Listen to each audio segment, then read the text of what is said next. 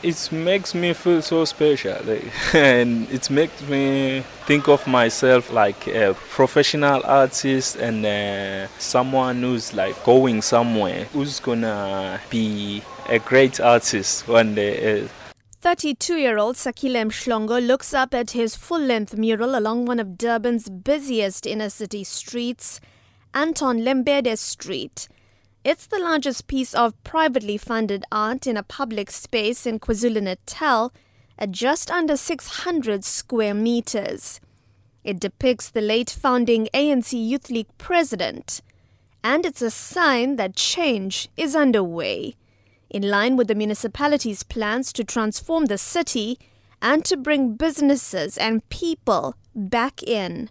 The mural is part of a dedicated legal quarters called Durban Club Place. 200 advocates are already working here. The idea is for it to become a work and networking environment, including a law library. Founder of property specialists Urban Lime, Johnny Friedman. Today in Durban Club Place, where the advocates are, you could see a guy like Anton Lembede going off to the courts. It's a very poignant, appropriate image. What public works of art do, they start the imagination going about what this city could really be. There were some people that thought about how these areas could work, how these buildings could reconnect. Friedman commissioned the Lembede masterpiece and is passionate about the potential of Durban's inner streets. It's vibrant, it's full of people, the retail works extremely well, the public spaces generally work pretty well. What it's suffered from is a huge lack of investment. The city shines through despite the lack of investment. No one has spent a dime on the place for 20 years. The city actually is brilliant.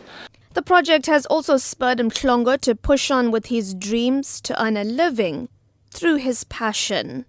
Painting is my life. Art is my life. I just want to make a living through painting, and I'm just going to paint until the end of time. So, painting is my life, yeah.